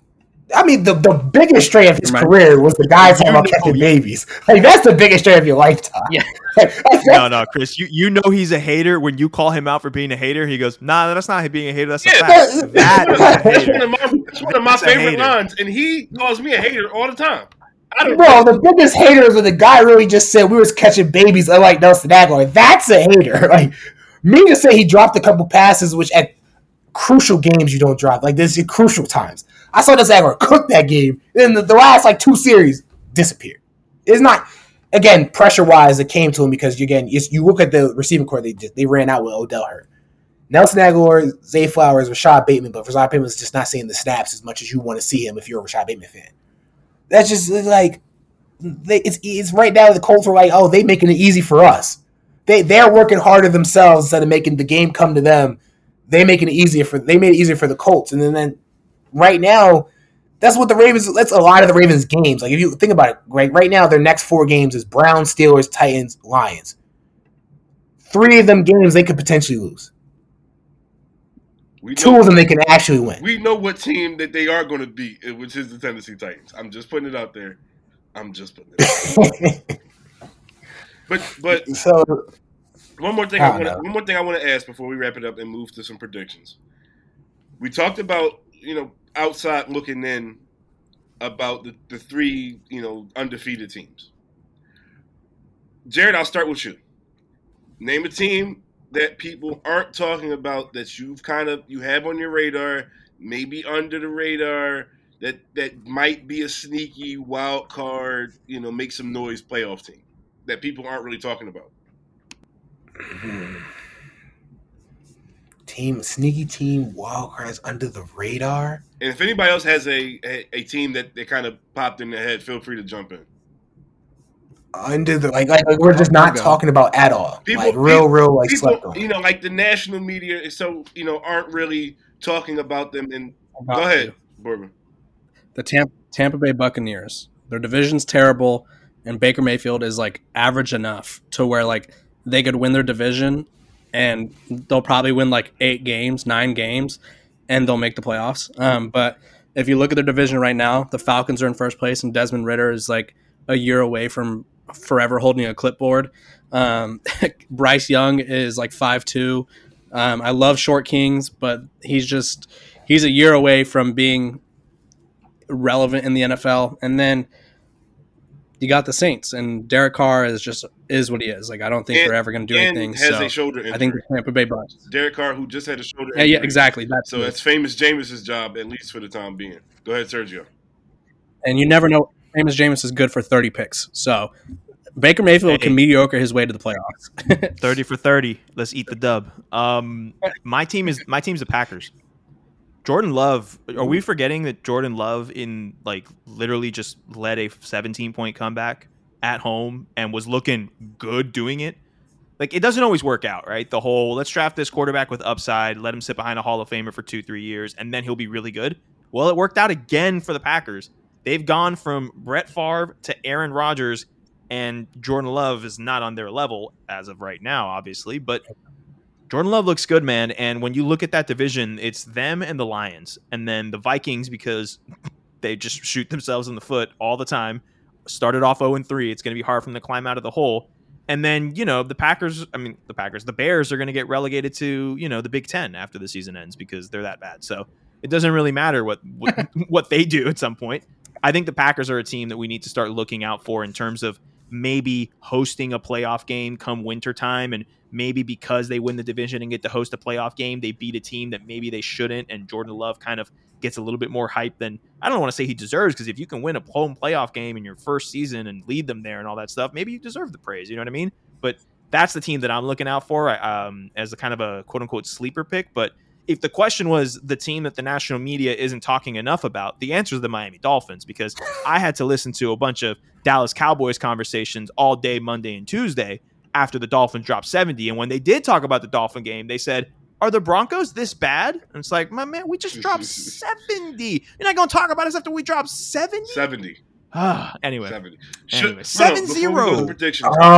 Should McDaniels have win for the record? Yes. As a fan, yes. If I was in the locker room, no, because I can't speak from experience because I don't know if y'all know this, but I've never played in the NFL. But apparently within the NFL fraternity and stuff, it's like you didn't gotta embarrass him like that. You know what I mean? But as a fan, there were fans in the stands booing when he decided to kneel it, and Tyreek turned around and went, "What more do y'all want?" And there's a fan that yelled back. He goes, "The scoring record. Yeah, that's what we wanted." I mean, fan wise, yeah. I mean, I don't know about the NFL, but right. I would have wanted to see that. I would have wanted it. The fan would have loved it because, I think you're just breaking history for a franchise that's been wanting this. Like Sergio speaks. I'm not saying he speaks for the whole franchise, but if you're somebody that's listening as a Dolphins fan, this is what you want. Like this is what you've been wanting for years.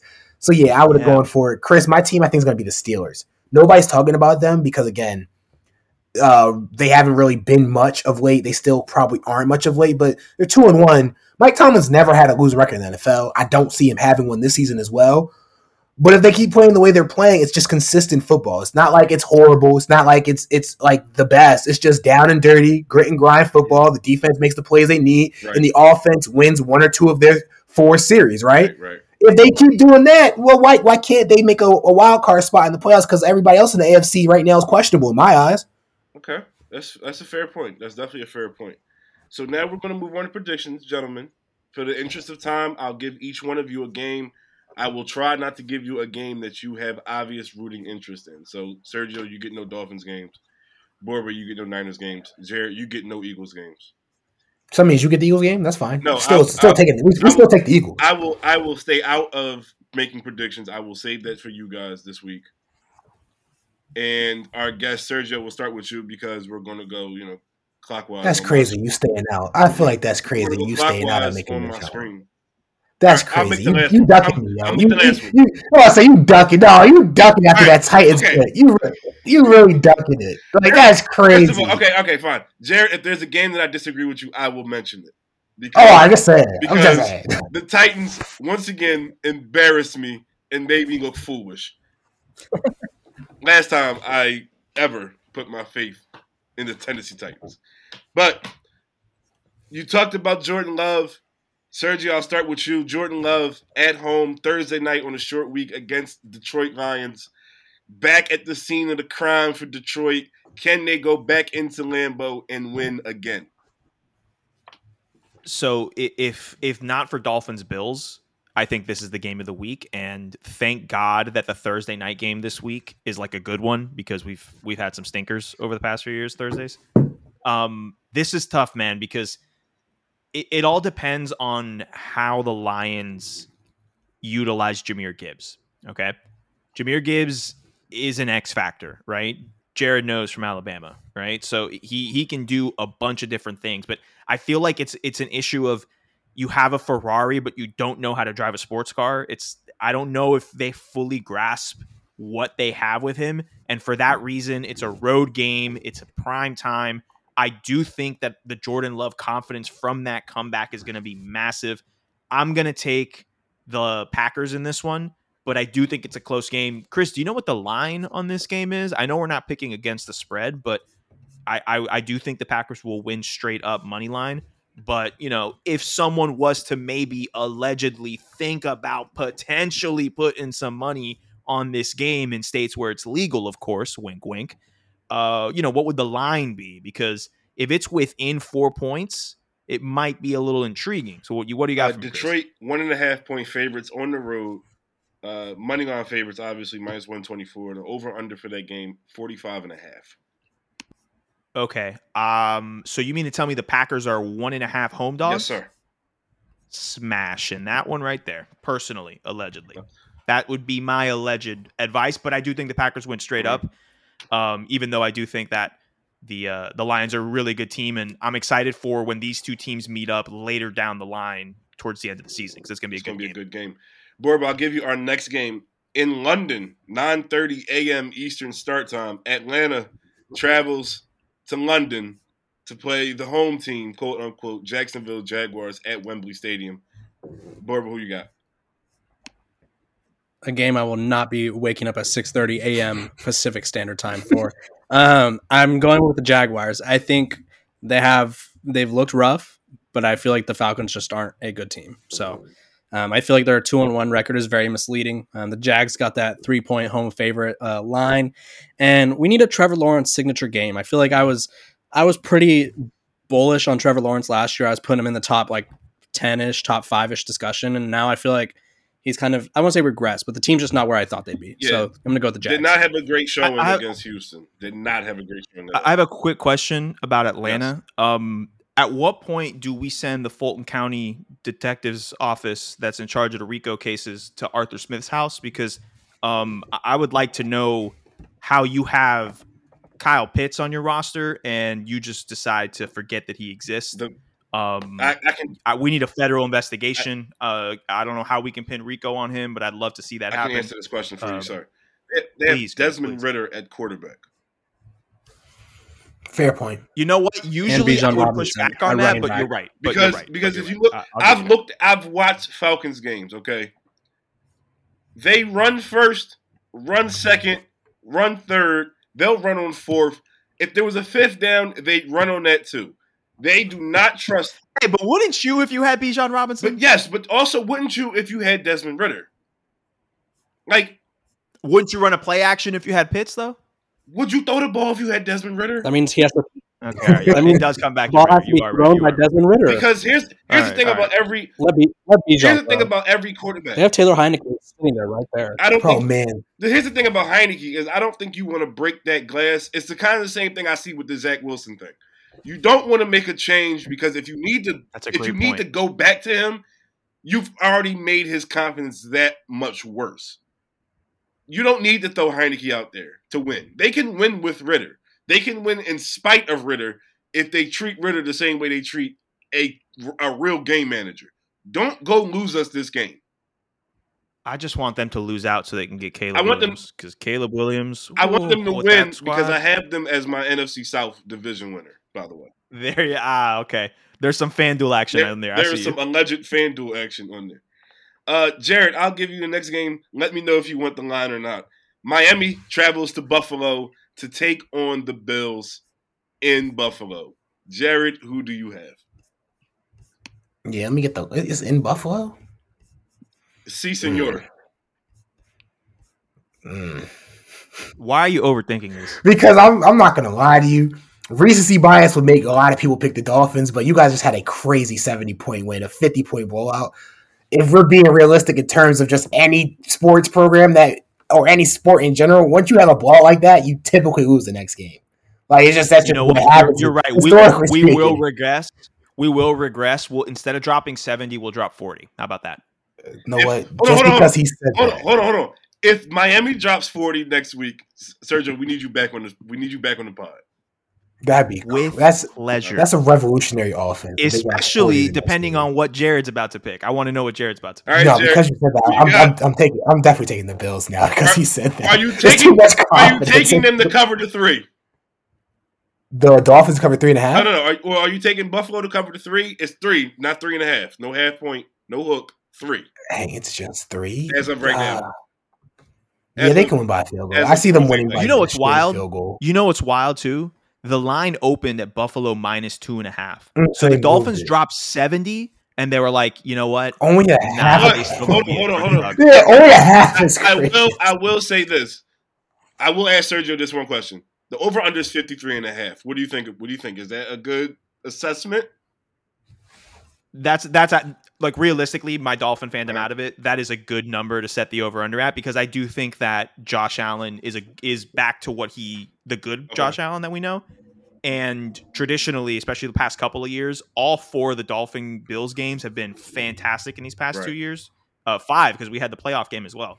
They've been really good games, and they've all been in the 28 to 33 range. So I would take the under on that unbiasedly. They've all been 35-32, 31-28. They've been in that range. So 52.5, you said? 53.5.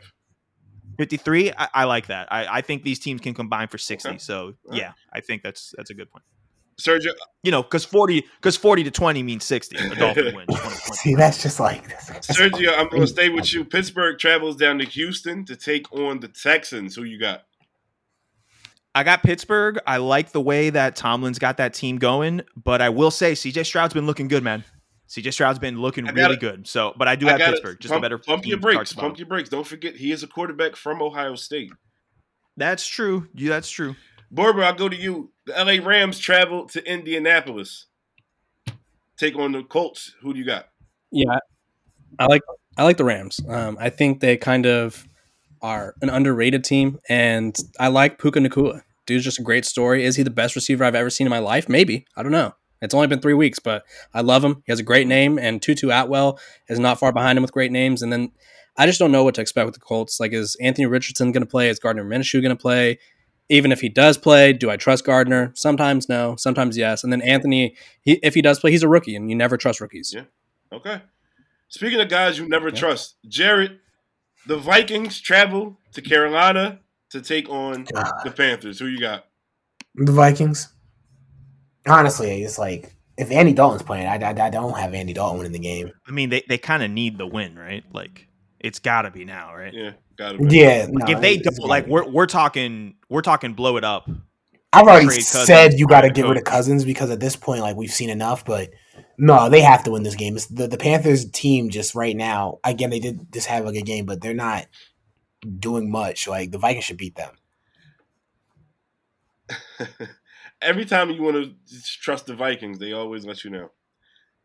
Is it a primetime game? That's the question. No, it's not. No, then they Okay, should so win. then they should win. So it's 1 o'clock. That's usually my, the checklist. Sergio, Tampa Bay travels to New Orleans to take on the Saints. Who you got? This is tough. Jameis Winston revenge game possibilities here because former team. All that I don't know stuff. if Carr is out for sure. We don't know. I was reading a Schefter report that said Schefter would be surprised if he played. So I'm leaning towards seeing Jameis Winston because Schefter usually doesn't say those things unless he has some insider info. Regardless, even though I did witness Tampa Bay get blown, I don't want to say blown out, but like it wasn't pretty, especially in the second half against your Philadelphia Eagles, both of you boys. I do like Tampa Bay in there. I think what Borba said was true in terms of, being that kind of sleeper team. And again, like this division is the worst in football right now, and somebody's got to stand out from the pack. I think that the Bucs are going to stand out, and I would take the Bucs just given the consistency. And look, Baker, I loved him in college. NFL Baker's a different person than Oklahoma Baker, but I still think he's good enough. And, the weapons around them. Mike Evans is playing really well this year. Godwin is playing really well this year still, despite having Baker at quarterback. So I'll take the Bucs. Jared, I'll give you this game. Denver travels to Chicago to take on Justin Fields and your Bears. Who you got? Well, since they're my Bears, give me the Bears because I don't see the Broncos winning that game. Honestly, is this the first ever 0-0 tie in NFL history? No, because Justin Fields is going to score in that game, and so is Russ at least. They're both going to score once, and then it's going to be a 10-7 game. Bears favor. Okay, I just want to put this out here, Jared. This is the game we disagree on. This is you have the. All right, say less. I've already told you before, Chris. Hear me out. The Broncos are in a similar situation as Minnesota. They have to win this game. Chicago. I don't think a lot of people expected too much of them. They would have been surprised. They would have been happy if Fields took that leap, but I don't see it. I don't see the improvement. I don't see the superstar of Justin Fields. He's a great athlete, but he's not a great quarterback. Like he's one of those guys that you described at Alabama, the guy Milroe. Great athlete, cannot make these plays at the NFL level. Well, Justin Fields still is better than him, and play calling I think has a perspective on the Bears. Play calling also. Your head coaches again, like Nick Saban, Eberflus. That says enough as it is. But also, listen, I've told you before. Hold on. Don't ever compare Matt Eberflus to Nick Saban. It's not a comparison. It's just there are two different names of style. There's a goat coach. Don't even put their names next to each other. Don't even do it. Yeah. I get the point you were trying to make, Jared, but you wild. This is a fact, though. He's trash. You got a trash coach. I know what coach. you were trying to say, but I'm with Chris on that. You cannot put him in the same then let me sentence change as Nicholas Saban. Let me change the narrative, then. Let me change the narrative, then. If you have the last name Wilson in the NFL and you're a quarterback, it's time to pack it up. Yeah, you watched. It's time to retire. It's over. Honestly, he's doing too much for someone who got Sierra bagged at home. That's what honestly. Let me be fair. I'm not even just talking about Russ. Zach Wilson could go too. It's time to put the bags up. You made some good money the past couple years as a rookie. It's time to go home. The accountant job's waiting for you because it's over. It's time to retire. There's no saving these guys. Like let's stop sugarcoating. There's no saving them. They've had chance after chance. You just got Sean Payton as a head coach, and you still look like trash. Let me ask you a question. Hold on. Let me ask you a question. You flip Russell Wilson and Zach Wilson right now. Are the Jets still relevant? Are the Jets The still, Jets win. The Jets beat the Patriots. do they win? Do they make the playoffs? Yes, Hold on. they make the wild card. Is wild card considered playoffs? Yes. Yes, they make the The playoffs. wild card is considered playoffs. I don't think they make the playoffs, but they're definitely like in the discussion in the last week of the year. Definitely a step up. I think more of it is Denver stinks around Russell Wilson, and it makes Russell Wilson stink and look worse. I think it's more of this team is not ready yet. I think this team would be ready next year if they had the right pieces, but they don't have any. They have no line. Right. They have no defensive line, so they lose the trenches every play. Well, whose fault is that? They traded the defensive line away. Like that's their fault as an organization. I'm not, but we agree. But we agree. I agree with you. But it makes Russell Wilson and Sean Payton look that much worse because this team is garbage. Like this team stinks. Yeah, Russ is. We all know Russ is washed, but even a washed Russ in New York with the Jets is better than Zach Wilson right now with whatever it is that they're deciding that they're putting out on. Jared, what's they're worse. Jared, the Broncos are worse with Zach Wilson. Jared, they're already bad. What's the NBA comparison of Russell Wilson with the Broncos? The NBA comparison of Russell Wilson with the Broncos. Mm-hmm. Are we saying like the Broncos is like a bad football team, like top to bottom? I'm not asking context. I said, what's the NBA comparison of Russell Wilson with the Broncos? It's really easy. It's really easy. Got... It's the same name. It's Russ on the Lakers. No. What? It's not Russ on the Lakers. They made the playoffs, though. That's what I said. No, they made the playoffs. Like that team makes the playoffs. You know why they made the playoffs? You know why they made the playoffs? Let me answer this question. Because they traded Russell Wilson. Russell Westbrook. No, listen, it's putting Terry Rozier on the Hornets. It's like you thought you were doing something, but you didn't do much. No, that's disrespectful to Russell Wilson. No. Terry Rozier was actually a come player. on. Oh, so we're just naming a champion that I gotta name a champion player? No, but that's not. When it's James Harden on the Sixers, you ain't doing much. That's not okay. No, calm down. Stop okay, never mind. Right. We tried, Chris. We tried. No, Sergio, you were kind of right. It's not Russell on the Lakers. It's Russell on the Wizards. That's even worse. No, Chris, you onto something. That's good. That's a really good one. Because there's a lot of empty calorie stats. They made the playoffs in the East. If the Broncos were in the NFC, they'd be in the playoffs too. Are they though? Yeah. They are. Which is why Chris thinks the Broncos are going to win, and that's why you two disagree. I think the Broncos are going to win because I have zero faith, less than zero faith in the Chicago Bears. Also, a team whose defensive coordinator just had to resign for quote unquote reasons we don't know about. Mm-hmm. Yeah, that's never good. I don't want to say too much. I'm not saying too much on here. It's your pod. I'm not trying to. You can do whatever you No. Don't you say? Don't say it. No. I'm good, Chris. Don't say it. I'm good. I will edit it out. Don't say it. How dumb. I'm gonna mute my mic. Sergio, don't mute your mic. I got a game for you. Washington travels to the Link to take on the Eagles. Who you got? So before the all right, I'm just playing. I got the Eagles. Jared, say no more. Jared, go ahead, Sergio. No. I was just gonna say before this game, I thought this would be a more competitive game. I still would have taken the Eagles, but after what the Bills just did to Washington, yeah, it's a wrap right here. Jared, I'll give you this game. Baltimore travels to Cleveland, take on the Browns. Who you got? The Browns. Really? Yeah, I got the Browns winning. Really? Yeah. This is another game we disagree on because I have the Ravens. I'm concerned with you, Jared. I got the Browns too. I would not be surprised if the Browns won because the Browns have a great defensive line. Jim Schwartz, who won a Super Bowl with the Eagles in 2017. Myles Garrett looks like, every bit the defensive player of the year player that everyone thought he was. But I still have many questions about that Cleveland offense. Like Deshaun Watson, for as many good plays as he had Sunday, has not had that many good plays since he became a Brown full-time. Has not consistently put two games together where they're both good games all the way through. He has not played a clean game. So I think that a lot of it is prove it for Cleveland, and Baltimore has proved that they can go on the road and win. a la Cincinnati. Like they went into Cincinnati and won.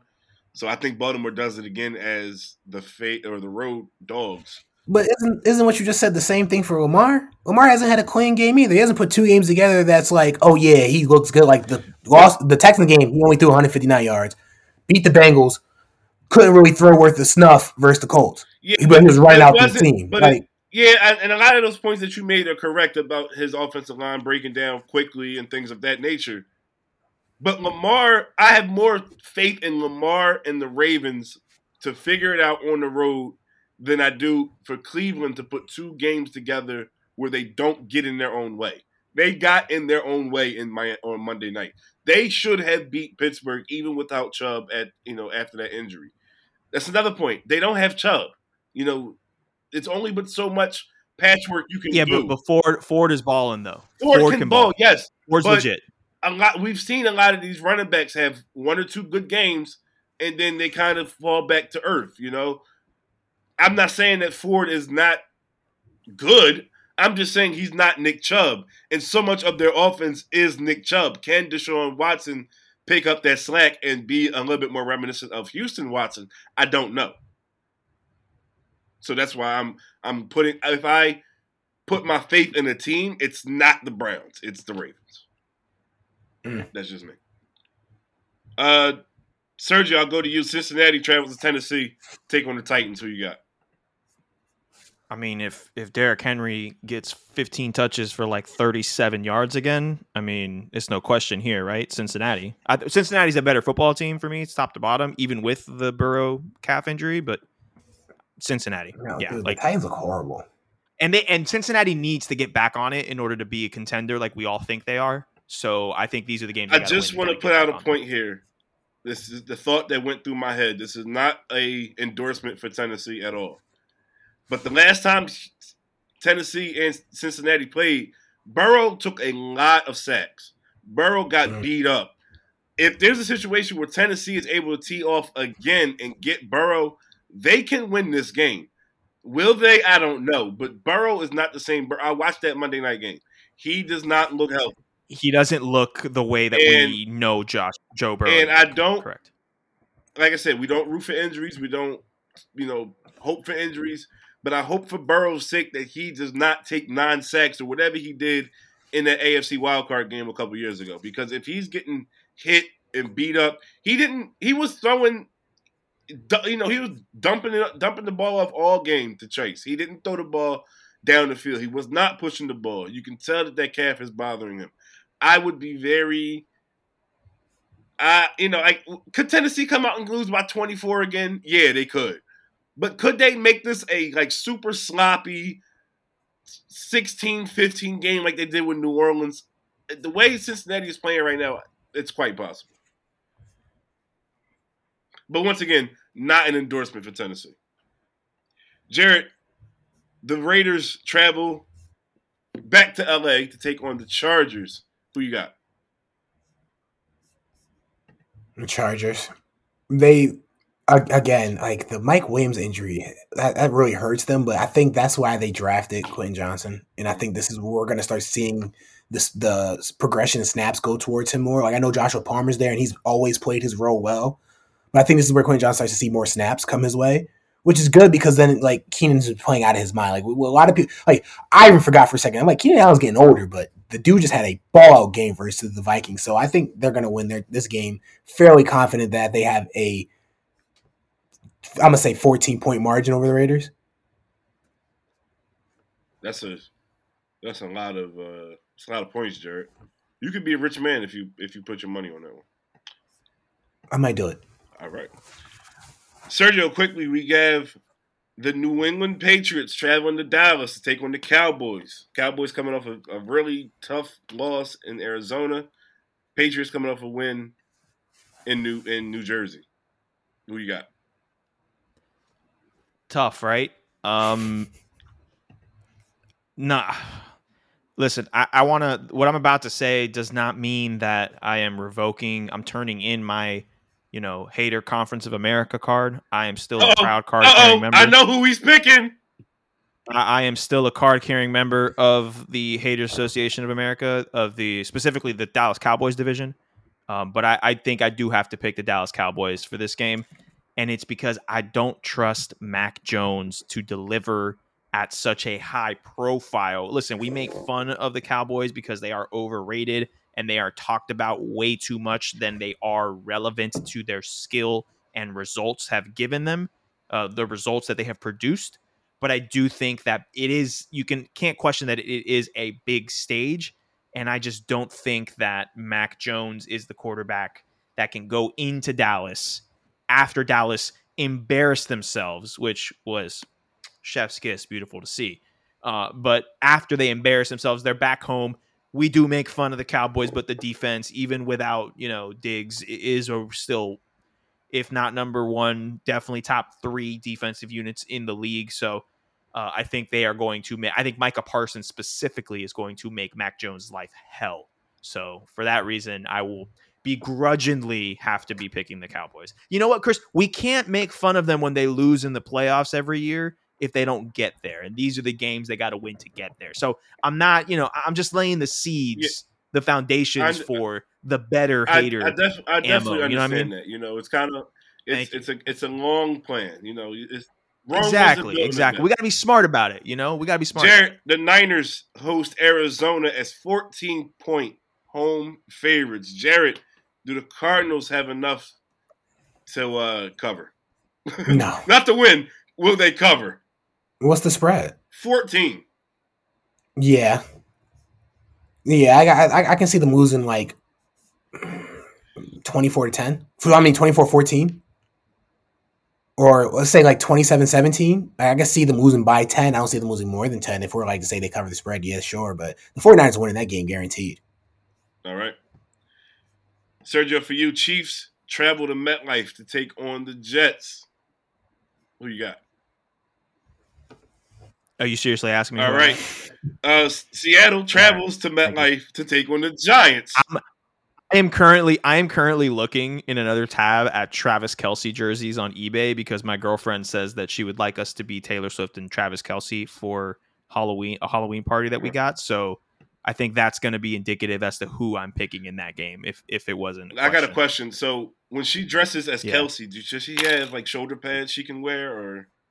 Oh, that's cute. That's cute. You thought you did something there? You wanted me to laugh? Is that what it was? That was good, Chris. I appreciate it. Okay. Yeah. See, this is why you are. We're co-presidents of the Haters Association. You got to be able to throw those in. I see you. Thank you. Game recognized game. Game recognized game. I appreciate that. Jared, I'll give you the last game, the Monday night game. Seattle traveling to MetLife to take on the Giants. Who you got? Seattle, and just shout out. This is going to be, I think, Jamal Adams' first game back from injury. If the reports are accurate and that he's progressed well, he should be back. That's going to be huge for Seattle. Like we talked earlier in the pod about the sleeper teams that we think could do something. We could throw Seattle up there, to be honest, if Jamal Adams is fully healthy and ready to go in the next couple of weeks. So I have Seattle win that game. Giants stink. All right, we'll end it on that. Sergio, drop your socials for the people. As always, you guys can follow me on Twitter, X, whatever they call it nowadays, at SDELAES.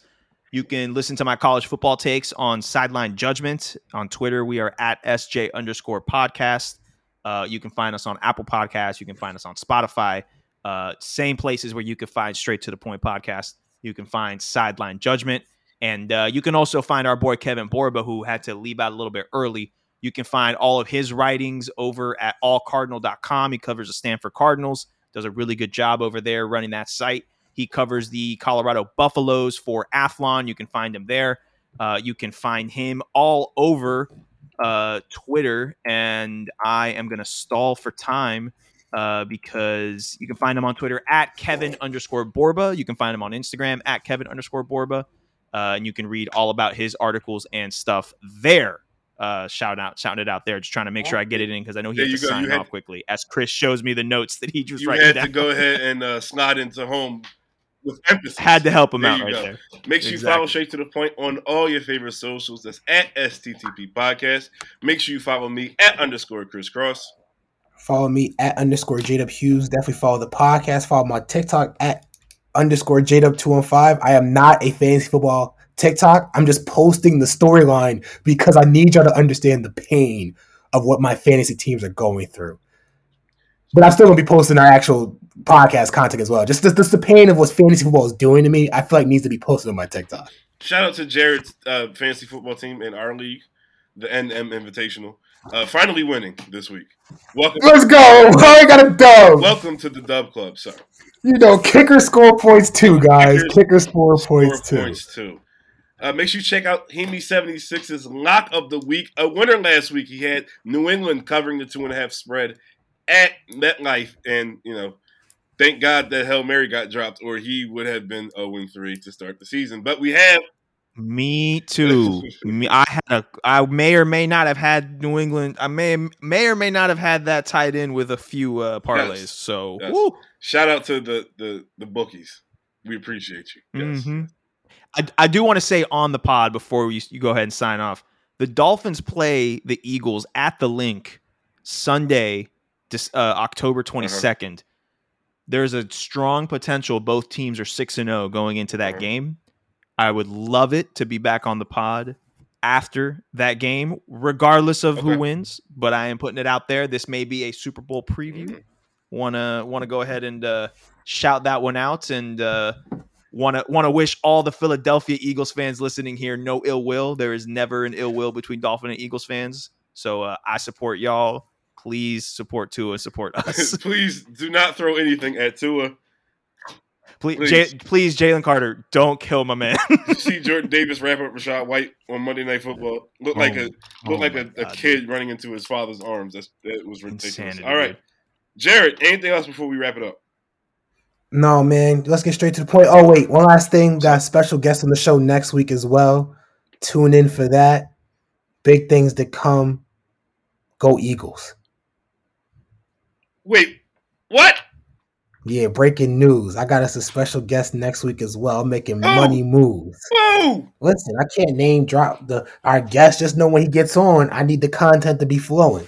All right. Y'all heard it. I don't even know it. This is legitimate. Sir, you can check me. I have no idea. Chris's face when Jared said that, I would love to be a fly on the wall of the pre-show meetings, because how are you holding that till the hour and 40 minute mark? This must have just cleared. This must have just everybody. Yeah. He got the text 2 minutes ago. Everybody know Jared can't hold no water. He must have just found out. Whoa, I am a great source. Yes, you are. Yes, you are. Okay. All right, Jared. I went to grad school with you. I know. Okay. Bro, sure. I don't give up no. Sure. I don't give up no tea. I just keep things to myself. Chris, you better wrap this up before he says something. Jared, wrap it up. That was it, man. Let's get straight to the point.